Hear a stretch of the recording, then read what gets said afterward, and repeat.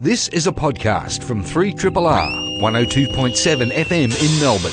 Truly independent community radio. Good morning, everybody, and welcome to another episode of Einstein A Go-Go. I'm Dr. Shane, and it is a pleasure to be broadcasting to you once again. A big thank you to the team from Radiotherapy. Those guys over there are about to produce another young'un, which they have produced a number over the years, I have to say. Another one of them going on maternity leave. Dr. Crystal, good morning. Good morning, Dr. Shane. You well? I am indeed. Did you get wet today? No, I didn't. Did you ride here? Oh, no, I drove my automobile. Yeah. Oh, you did? I know. I chickened out. I took one look outside and I was like, But that way I got to listen to more of Radiotherapy as well in the car. Yeah. Very fascinating today. Yeah, it's pretty interesting weather.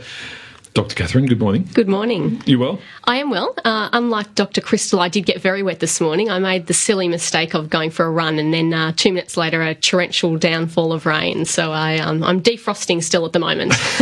Well, this studio is going to heat up soon. And Dr. Jen. Morning, Dr. Shane. You had trouble parking? Yeah, there's all sorts of roadworks everywhere. There's a bike ride down around Melbourne Uni and there's roadworks up here, and I didn't actually think I was going to make it, but I did, happily. I love the fact that the ladies holding traffic back let me through but rejected you. Yeah, they said I just wasn't cool enough. It just goes to show you can't stop the science. We're all here. I was wearing a red jacket and everything. Red surely meant to be your power play, and nothing. I did act a bit stupid, I will say. I acted a bit stupid and they felt sorry for me. I think that was more than anything. Well, you know what they said to me? They said they'd already let too many hooligans through and they were in trouble and they weren't going to let any more through. That sounds about right. Now, let's get into some science news because we have a massive show. We've got 3 guests coming in today, folks. Some very interesting stuff. Dr. Crystal, can we start with you? I see you writing. Are you ready? Yeah, absolutely. I was fascinated this week by a science story I saw in Science Advances, which was about what a population deep in the Amazon can tell us about antibiotic resistance. I'm happy to hear there's a population deep in the Amazon still there. Well, yeah, absolutely. And the remarkable thing is that there's some of these groups that are still being newly found. And so in 2009, scientists first made contact with this isolated village of people in Venezuela in the Yanomami hunter-gatherer society who had very limited contact, in fact, no contact with industrialized civilization. And so they'd never experienced what we call modern medicine or the influence of sort of industrialised diets. And this was something that really set off a spark of an idea in the head of microbiologist Maria Gloria Domingos Bello at the New York University. And she thought, well, this population, their gut flora would and the microbes that live in their body would represent a sample that would be untouched by modern medicine, and it would be a fantastic insight into looking at how potentially how antibiotic resistance may not have come about, because we all know that there's an increase in multi-drug resistant bacteria. In fact, it's one of the biggest health challenges of our time is that with increasing exposure to antibiotics, bacteria are evolving more and more genes for antibiotic resistance. But the question is, where did these genes first come from? And so this fantastic study that was published this week in Science Advances actually looked at samples of bacteria from the gut, from the skin, and from the mouths of this tribal village who've been relatively isolated for 11,000 years. And so basically kind of are a stand-in for a snapshot of what a pre-industrialised population would look like.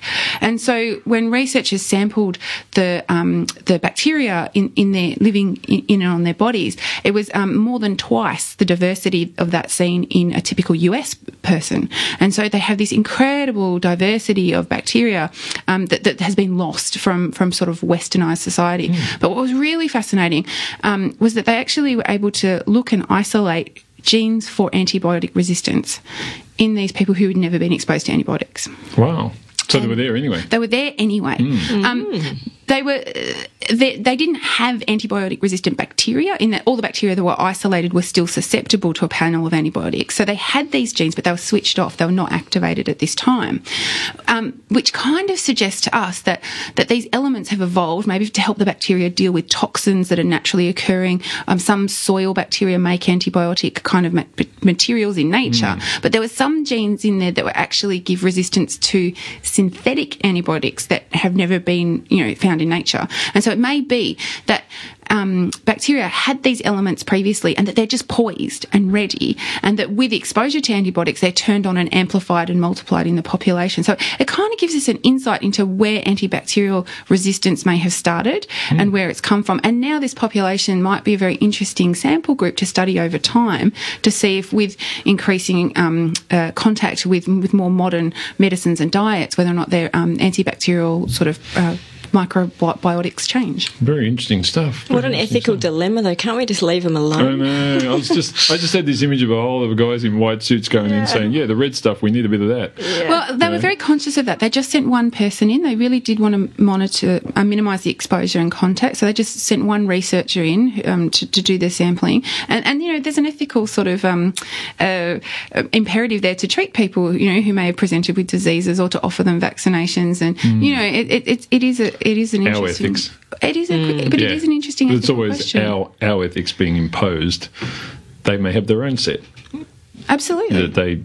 It's interesting. It's interesting. I think we've screwed that up so many times. It'd be nice to see if we can get it right once. Interesting stuff. Dr. Catherine? I have some interesting news this week about the risks of eating a short-term high-fat diet. So interesting, also disappointing for all of us who ate a lot of chocolate over Easter. Just over Easter? Yes. I'm still getting through it. There's heaps around. So this study was particularly interested in the impact of eating a very short-term, so a high-fat diet over only 5 days, and particularly looking at the skeletal muscle metabolism. So what we know is when you eat, the skeletal muscles, which is a big component of our body, makes up about 30% of our body weight, has a very important role in metabolism. So the muscles have a role in terms of taking sugars and fatty acids and fats and depositing those molecules. So, and what we know in people with conditions like diabetes and obesity is that the skeletal muscles do not act in the way they should in terms of metabolism. And researchers from Virginia Tech Uni in America were interested in looking at, well, are there some signals early on that actually make the muscles change the way they respond to food? So these researchers took a group of university students who are healthy and asked them to eat a very high-fat diet for 5 days. So in terms of the normal diet, most people eat, in terms of their diet, about 30% of that is fat, 55% carbohydrates and 15% protein. But in these students, I asked them to have a very high-fat diet, which was about 63% of that diet was fat. So very... That's a lot of donuts. That is. or some other type of food with arches involved. Yeah. And just for 5 days. And what they did is before and after the 5 days, they took a sample of their quadriceps muscle, their vastus lateralis, so a muscle biopsy, and also did some blood tests to look at the way the muscle was actually metabolising. And it was really interesting. So they found that after just 5 days of having this high-fat diet, the muscle's ability to oxidise glucose was changed after such a short period of time. And whilst we knew these changes normally happen, this is the first study to show that it can happen after such a short period of 5 days in otherwise healthy people. And how long did that change last? I mean, did it revert back if they went back to their normal diets, or did it hang around for a while? Well, that's the big question. So this study was just a preliminary study looking at before and after changes, but that's what we don't know. So if you go on to eat a low-fat diet for the next 5 days, does everything reverse back, and is it then back to normal? Well, it could be that if you don't have that low-fat diet for, say, a minimum of 2 months, you may not reverse it at all. Like, you may never reverse it. So it could be, 1 week on bad stuff, 10 weeks off might not be enough. Absolutely, and that's one of the unknown questions. But these changes are risk factors for people going on to develop conditions like diabetes. So it does show that even after a few days of eating very badly, our body does start to change. Yeah, apparently Cam is going to talk about booze on Eat It after us, so you don't have to worry about high-fat diets, folks. It's all about alcohol. Dr. Jen, what do you got for us? I want to talk a bit about the placebo effect, which is one of my favourite topics. I find it fascinating. So I think most people get the placebo effect. It's basically the idea that, there's really undeniable evidence now that taking a pill, any pill, can make you feel better if you believe it will. Even if there's no active ingredients in that pill. Do you want to hear a funny story about that? Sure. I emceed an event on Thursday night at the Melbourne Museum, and as I was driving there, I had this shocker of a headache. So I grabbed 2 Panadol that I had in my glove box, popped them in my pocket. I forgot to take them, right? But later I thought, I'm feeling much better. Seriously, and it's I got home and I found them, and I thought, oh, that's odd. And there's all sorts of crazy evidence. You know, if you give people fake caffeine, they have much better reaction times. You can give people fake knee surgery. If they've got like torn cartilage and you give them fake surgery, you know, they actually have reduced pain afterwards. I did a story last year on Breakfasters about placebo sleep. If you just believe you've had a good night's sleep, even if you don't, you respond as though you have in terms of your reaction time and energy levels. When you wake up in early morning, depending on what time your phone says, you'll either feel crap or good. You know, if you look at it and go, oh, it's 7 o'clock and I still feel this way, you don't feel good. Whereas if it says 3 a.m, you go, not doing so bad after all. Seriously. So, you know, placebos are massive, and people argue that maybe that explains why alternative medicines can work, because people believe they work, even if we know scientifically they don't work. Anyway, so because placebo is so widely recognised, it's actually a very important part of all clinical trials. We have to take into account the placebo effect. But the point is that people show really different susceptibility to placebo. Some people show significant improvement on placebo and other people show no change at all. And that's something that's been kind of hard for us to get our heads around scientifically. But now there's a whole lot of more new research which has come out, which is actually looking at the genes that might be involved in this placebo effect, and those genes have been called the placebome, which is kind of a weird word anyway. And so researchers have identified at least 11 genes now that will influence a person's susceptibility to the placebo effect, and they're all involved in known neurotransmitter pathways, so that kind of makes sense why they would be implicated in placebo. We already knew that people who are kind of, you know, agreeable and extroverted and open to new ideas tend to be more susceptible to placebo, but imagine now if you could just go and have genetic screening, find out how susceptible you as an individual based on your genetic makeup are going to be to placebo. Massive possibilities in terms of personalised medicine, because there's all these things which we know are responsive to placebo. So everything from basic pain levels to migraine to depression to Parkinson's disease, if all these things are known to be responsive to placebo, we're talking quite different personalised medicine, and also much better designed clinical trials. If you know the people who are taking the placebo, you know how responsive or susceptible they are to placebo. We're talking quite big advances in the way we kind of use it, I suppose. Presumably, if you had an individual patient and you found out that they were highly susceptible, or, you know, they were susceptible to it, you could tell them they were ridiculous, you know, the highest we've ever seen. You are so susceptible to placebo. Yeah. And then the placebo effect on them might be enhanced even further. Seriously. I mean, it's kind of mind games, but the fact that we now have evidence that there's a strong genetic basis, I think, is a really important step. Yeah. Now, smartphones, interesting. There's a whole lot of talk at the moment about big data. You hear about big data all the time and use of big data, but this is something outside of the usual biomedicine space where big data is starting to become important. Recently, there was basically a magnitude 6 earthquake in the Napa Valley, and one of the things that a company over there called Jawbone looked at was gathering a lot of public data about what was happening. Now, keep in mind these days we all have our phones. We're all tweeting when things happen. In fact, locations and strengths of earthquakes are now partially determined by all the information that's being distributed. But we also have, each of us has on us a device capable of determining our GPS position quite accurately to within 1 or 2 metres. And what these guys are thinking of doing, a guy named Benjamin Brooks, actually, who's part of the US Geological Survey, is he's thinking about using people's GPS systems in their phones as a large-scale early alert system for earthquakes. So what they want to do is say, okay, if everyone sort of lurches to the left by a metre at the same time, there's a pretty good chance that a very significant event is going to occur very soon. And this may sound like nothing, but this may give them a warning of a large earthquake of something around 5 seconds. Now, it seems like such a trivial amount, you know, when we hear about tornado warnings now being up around minutes. But if you think about what you can do in 5 seconds, it's quite extraordinary. You can turn off gas mains. You can turn off power. You can move people into locations where they're less likely to get, you know, pummeled by stuff falling off bookshelves and so forth. So 5 seconds could actually be quite advantageous in terms of, you know, the one that I love, put the roller door up on the fire station exits, because, you know, often they lose power or structural, and they can't get them out. The emergency services vehicles can't exit their buildings. So 5 seconds would be a lot. And what they've done is they've done some modelling of what would be required. So they modelled just did an exploratory model of a 7 magnitude earthquake around a particular fault line and whether or not that would work. Then they took the actual data they had from the Japanese earthquakes in 2011 that caused the big tsunami and so forth, and Fukushima and all of those things. And they put all that data in together. They modelled how many people they would require with phones to actually do this. And it's about 5,000. So it's not, I mean, if you think about that in the city, it's not a large number at all. Unfortunately, at the moment, it's not as easy as everyone just downloading an app and running that app, because the phone companies don't actually give the app makers direct access to the GPS data. So that's kind of a special add-on that they have to do. So it's not that trivial.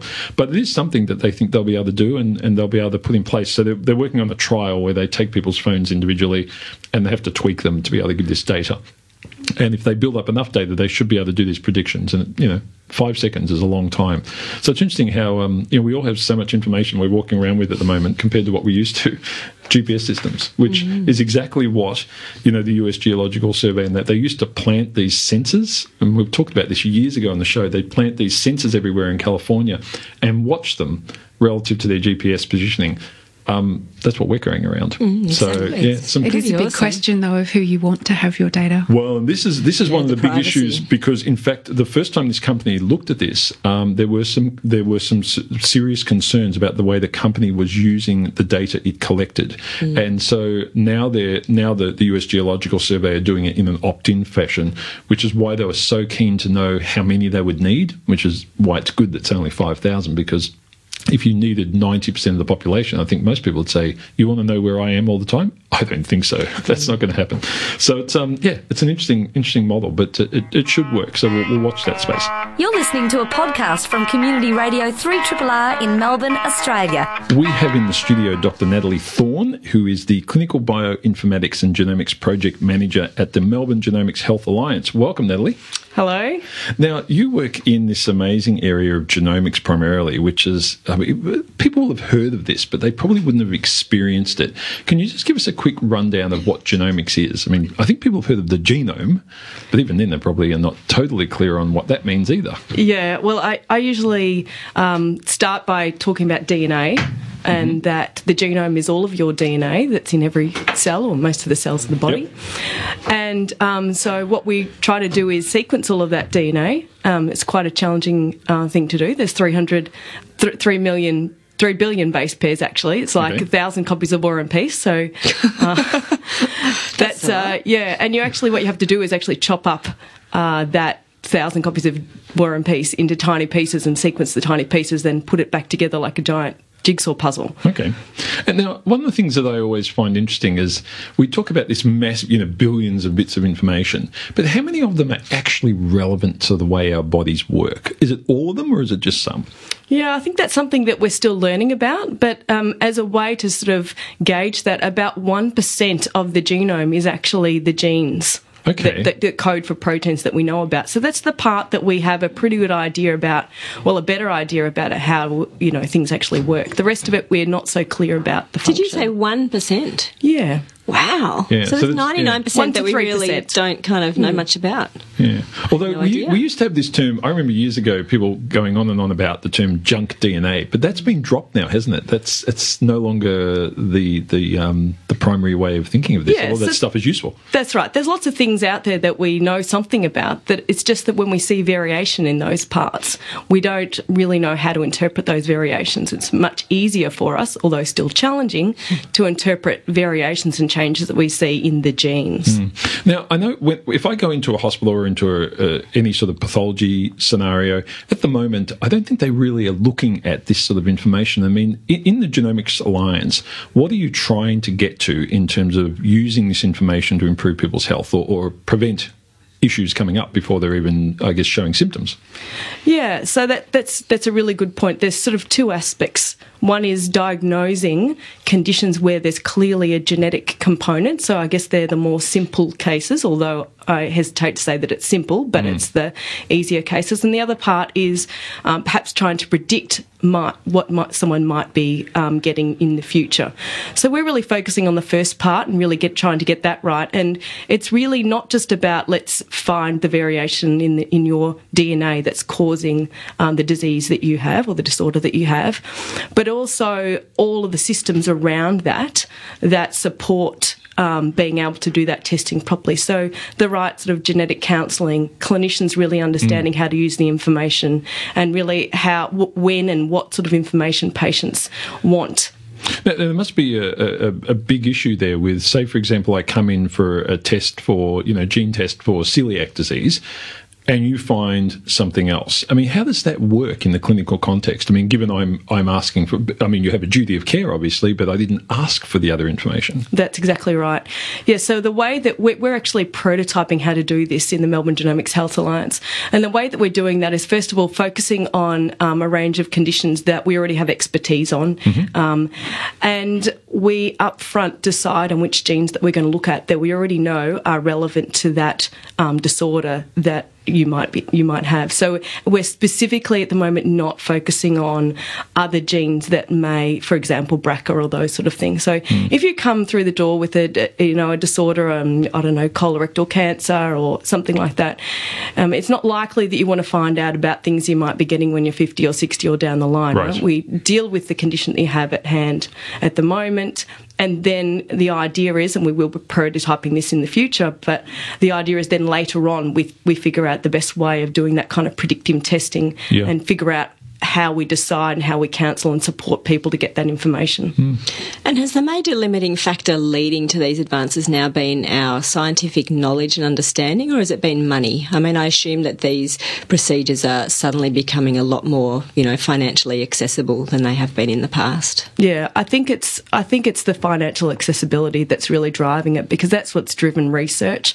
And then the fact that research has really taken genomics by storm, really, has really opened up the door for being able to be tested out in the clinical scenario. So, the first genome was done in the early 2000s. So it was billions of dollars, took 10 years to do that. Now we can do genomes in, less than a week for, they say, about $1,000. It practically is probably a little bit more than that, but it's getting within the realms of being accessible. And so now's the point of actually preparing for that point in time where it will be financially viable in a healthcare scenario.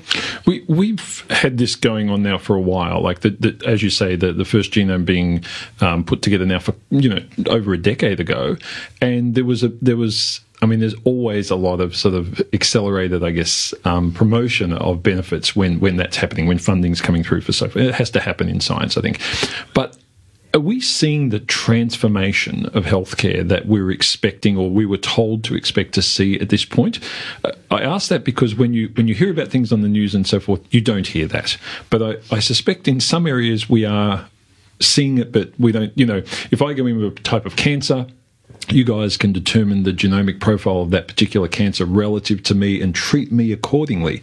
Is that sort of thing becoming commonplace, or are we still in the exploratory phase primarily?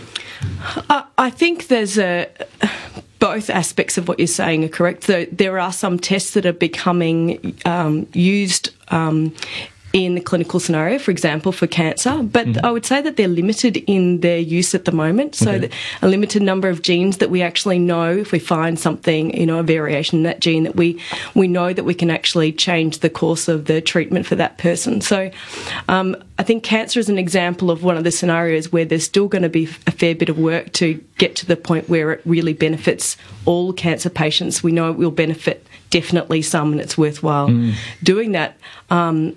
I guess on that point, really, what we're trying to do is figure out what types of testing and what scenarios it is worthwhile.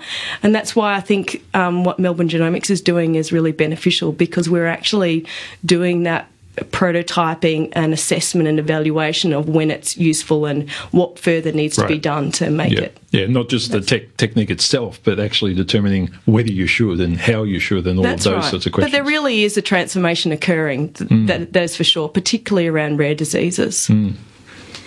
Natalie, along with Dr. Shane's comments about sort of the clinical applicability of these tests, is there sort of equal access for people who may be living in, the major metropolitan Melbourne as opposed to rural areas? Can all people access these tests as part of their sort of clinical workup?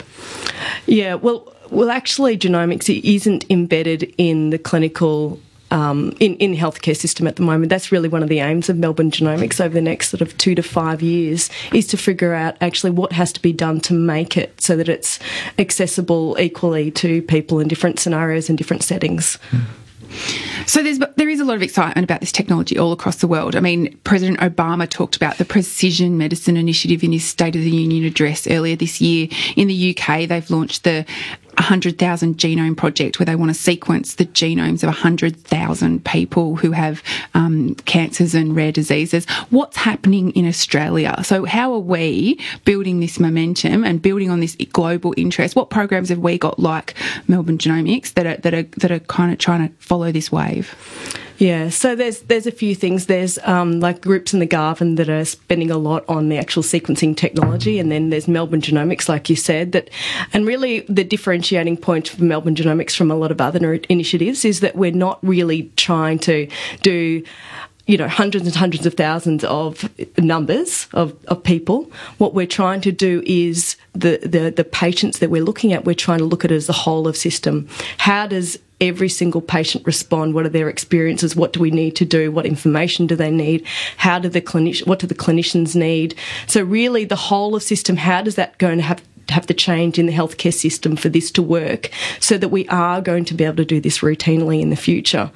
So as I said, there's Melbourne Genomics, there's sequencing going forward in other centres, and we're currently working on a bid for a national approach to genomics, which is really about trying to tie together all the expertise and I guess across the nation.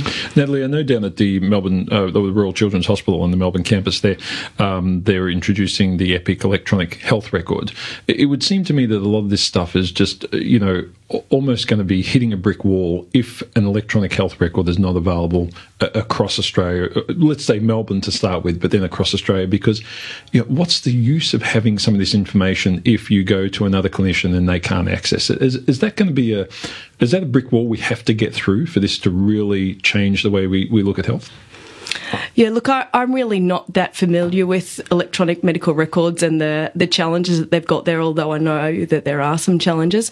I guess the way we're trying to focus on it is a genomics availability or a connectedness of genomic information across the country. And I think that obviously that sort of infrastructure is going to be needed, so that, in Sydney, people who have been tested for similar diseases that they have in Melbourne or in Queensland have access to the variations that have been seen in other places. So there's going to be a lot of power in connecting that information, that genetic information, and that will have to be done. So as to how that connects with electronic medical records, that definitely is going to be a challenge, but I think there's still a lot that we can do without necessarily relying on overcoming that barrier. We can be doing that in parallel. Look, it's fascinating stuff. Unfortunately, although fortunately we have two other great guests coming in, we're going to have to leave it there, but maybe we can get you back to talk about this further, because there's certainly a lot going on with the Genomics Alliance, and it'd be great to get continued updates as to how that's progressing and how those processes are progressing with regards to using this information. Natalie Thorne from the Clinical Bioinformatics and Genomics, is the Clinical Bioinformatics and Genomics Project Manager at the Melbourne Genomics Health Alliance. Thanks for talking to us. Thank you very much. You're listening to a podcast from Community Radio 3RRR in Melbourne, Australia.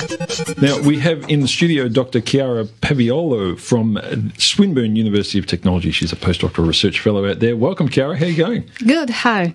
Now, we're going to talk about something interesting here, because you work in the area of gold nanoparticles, and normally when we talk about that, we go straight into engineering discussions. Yes. But you're looking at this as an alternative to things like chemotherapy and radiotherapy in cancer treatment. So let's start with the gold nanoparticles. Yes. What's special about gold? I mean, everyone knows gold's special, but once you get down into small sizes, why is it so special at that size? Okay, so I'm working with tiny little particles. They are kind of 10,000 times smaller than the width of a hair. Mm-hmm. And when you go down to this dimension, gold has new interesting properties. So first of all, when you shine it with a light, with a laser light, then it's able to generate heat. So it absorbs light and generates heat. But also it's really easy to chemically modify on the surface and to attach new protein on the surface. And most importantly, it's inert. So it means that over the time, it doesn't really modify, and it's quite stable in a chemical way. Does it retain those features that gold has that we all love? Like it's easy to shape and mold, and can you shape gold nanoparticles any way you like and do funky things with them as well? Yeah, it's really easy. So researchers, they've already shaped different particles such as spheres and rods, prism as well. So it's really easy to really have the shape that you'd like.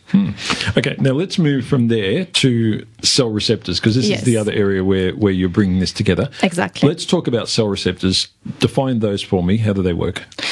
Okay, so every cell on the border, they have proteins, and this protein, they help the cell to communicate with the outside and the inside of the cell.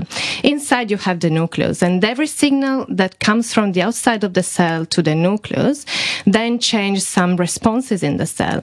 So cell receptors, they are biologically designed to communicate with the outside and to change the communication with the nucleus.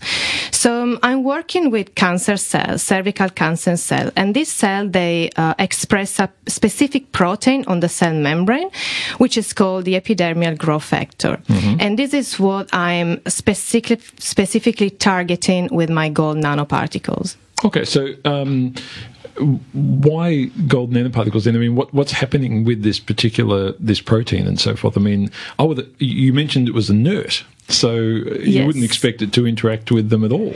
Yes, because the nanoparticle, they are functionalized, which means they attach a specific protein to my particles, and this protein attached to the cell receptors.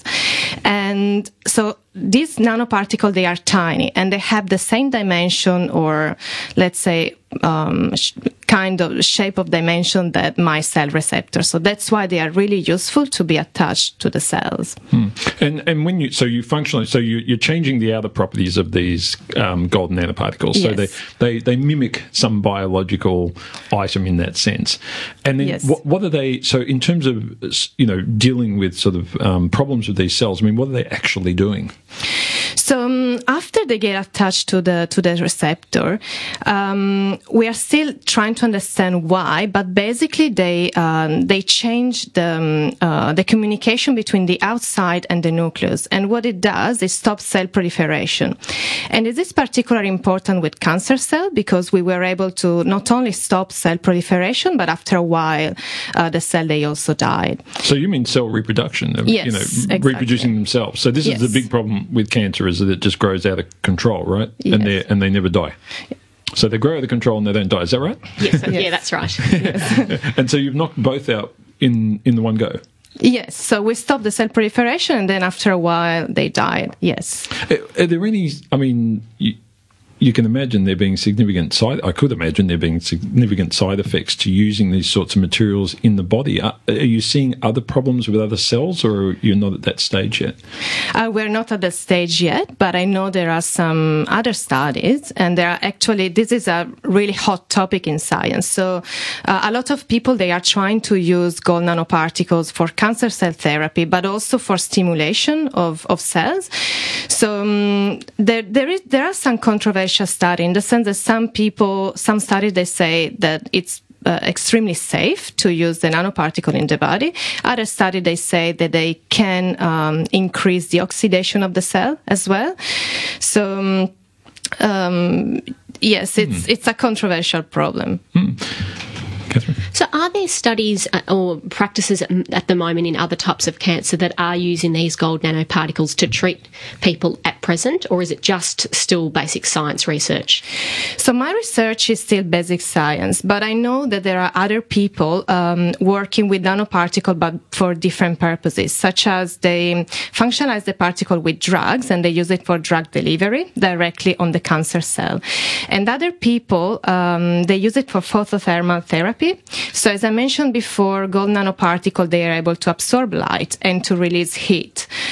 So this research group, they are using this heat to directly kill the tumor. And they've done a lot of tests in animals, so in vivo.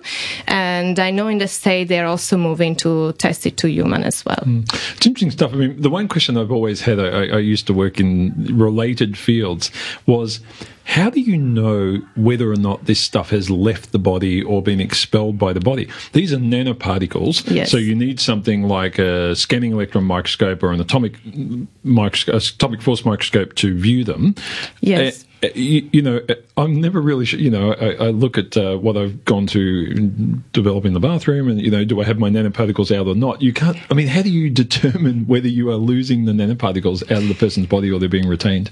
Well, it's difficult to say. So a lot of studies that say they are retained in different organs in the body. It's difficult to say if they are totally eliminated or not. To be honest, it's true.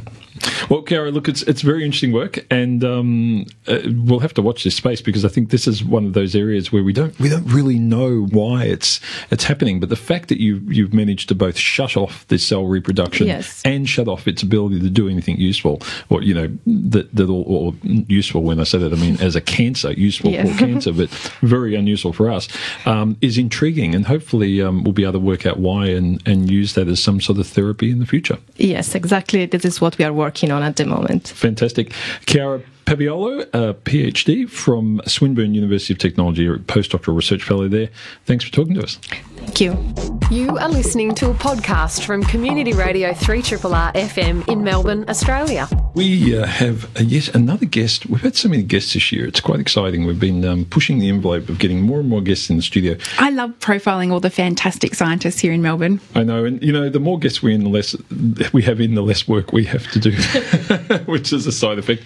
No, we have Professor Joe Douglas, who is the head of the Department of Immunology and Allergy at the Royal Melbourne Hospital. Welcome, Joe. How are you going? Hi, Shane. How are you?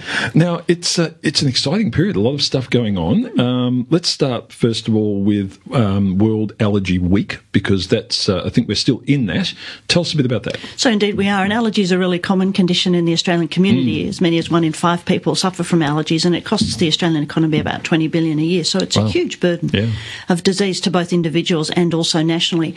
And one of the problems is that for people to access specialist care for allergies is actually difficult. There's not a lot of allergists on the ground. People talk about long waiting lists and difficulties really accessing top-level care, and so we're hoping to improve that. The National Allergy Strategy has been produced with a coalition of the Anaphylaxis and Allergy Australia, which is the consumer group, and also the ASCIA, the Australasian Society of Clinical Immunology and Allergy, the professional group of people who look after allergies, in an effort to say how we can actually improve the delivery of care for people with allergies so people can get the appropriate care and get hopefully the sort of cure. And also it will target the sort of research that might really make a difference to the very many number of kids and families that are affected with things like food allergy and also the severe allergy anaphylaxis, whether that be due to foods or drugs and things that really is causing a great burden to both the health of the society and individuals, but also risk to life and so on. At what point should a person seek that sort of professional care for allergies? I mean, if someone has, I mean, we see some people who suffer from hay fever terribly, and it's not in the same category, I suppose, as someone who has an anaphylactic reaction to a particular food. But where on that spectrum should you sit before you go and see a specialist? Yeah, Shane, I think it's a really good thing to say that hay fever is not on the same spectrum.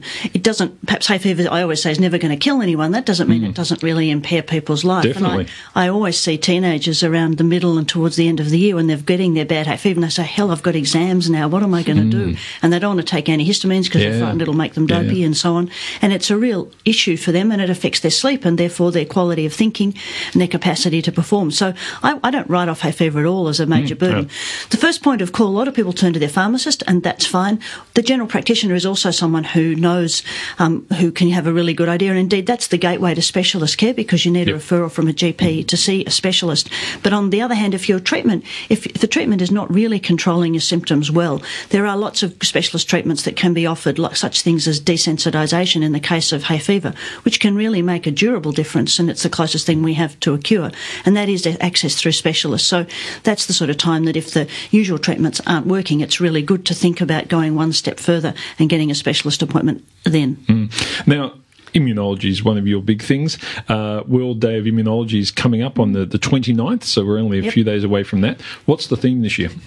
So the university, it's Mythbusters, so it's trying to help break the myths and improve people's knowledge and understanding of the immune system. I guess the immune system is so broad and affects so many aspects. So there's a lecture to be held, a public lecture from the University of Melbourne on the 29th that's advertised on the Unimel website, and that particularly looks at cancer and as well as effects of the immune system in terms of allergy, so the immune system being overactive, and also the involvement of the immune system in cancer. So that sort of thing are really important areas that can be thought about in relation to the immune system. We often don't think the immune system involves just about so many things, but it can be both over and underactive, and all those things can impair people's health, and there are opportunities to improve treatment and delivery of care for all those aspects. Can you give us an idea of a few of the myths that are widely held? Put you on the spot. It does put me on the spot, but I'll go for the one people talk about, which is perhaps the hygiene hypothesis. It was around about 20 years ago that we're all too clean, and that's why allergies have got worse. And whilst there's something about that, it's not just the fact that allergies are worse. In the past 20 years, not only have allergies increased, so allergies, if you like, is the immune system being overactive and causing a harmful response to things that otherwise aren't harmful, but in the case, but also the immune system can be overactive and actually attack itself, so-called autoimmunity, and those diseases have also increased in the same time. And so the question of whether we're all too clean is probably far more complex than just how much dirt you've got on your floor. But things like our microbiome is becoming, that is the bacteria and things that grow on our gut and on our skin that we actually host. The changes in that in the past 20 years, there's a great deal of interest that in fact regulation of the immune system is more important than just how dirty or clean one is. And it's those sort of more specific things that we can possibly look at intervening to make a difference that opens the way for different sorts of studies that might allow us to intervene. So I think that's a really fascinating area of research that the answer's not up, but perhaps greater studies allowing us to understand better the mechanism of why hygiene or cleanliness is important. I always find the sort of research direction for this immune system stuff to be fascinating, because in areas like cancer and so forth, the target is pretty clear. You kill the cancer, you try not to kill the patient, bang, you're done. Sounds simple, but that's it's fairly directed. In your case, I mean, you need to keep people's immune systems firing and working, and at the same time, you kind of, in some sense, need to turn them off. How do you deal with that duality of need that an individual has when say, for example, their system is hyperstimulated or attacking the body itself, or any of those examples? Yeah, well, that's a really common question in clinical care. So what you do is weigh up the benefits of immunosuppression, depending on the severity of the disease, versus the potential complications. And perhaps a really good example I could use there is transplantation. So I've had a little bit to do in my life with lung transplantation. You really need to dampen down the immune system to cause the body not to reject the foreign lungs that have been implanted. But on the other hand, by suppressing the immune system, you leave the individual open to infections, and then that's a really major cause of illness and sickness and morbidity of those who have had a solid organ transplant, or particularly lung transplant. So it is a very fine balancing line, and I think that's often as much art as science in terms of trying to get it right for an individual, and because no person's immune rejection or the response to the foreign tissue is the same as any other, and we don't understand the fine details of that well enough. So following up on that, Jo, what are the opportunities that personalised medicine and personalised care are opening up in the fields of allergy? I think that's a really good question, and that's a great one to think about the future. I'm really excited by the opportunities in, say, asthma, which is a personal area of research interest of mine. And one of the areas there is, it used to be said all asthma is asthma and it's all the same. And of course it isn't. We've always known that some people have mild asthma that gets better with a tickle of inhaled steroids, and others, despite everything you throw at them, have terrible asthma that seems to progress. And more recently, understanding the underlying immunological basis of that has allowed us to design some of the more the monoclonals, the more refined drugs that actually target one specific limb of the immune system can be spectacularly successful in the right individual. And as that starts to be opened up, we have more tools to play to understand the molecular nature of the disease, allows us to really make a huge difference in people who are previously very difficult to treat. So whilst the blanket treatment copes very well for perhaps 19 out of 20 people, that 1 in 20 that really suffers can be given a really great opportunity to live a quite different life with the newer medication. So personalised medicine in that area is, in the next decade, is starting to change, because some of those drugs are available to us now, but in the next decade, when more of them are, will really change the way we treat and what we can give to people with severe asthma. One of the things I find fascinating is when, I read about these new approaches to dealing with certain cancers and so forth that involve utilising our own immune system. So rather than just those, I call them mechanical, when you're putting radiation sources in someone's body and similar techniques, these new approaches towards using our immune system. I mean, what are your thoughts on that? And is that something that, from your perspective, will be the future of dealing with some of these conditions?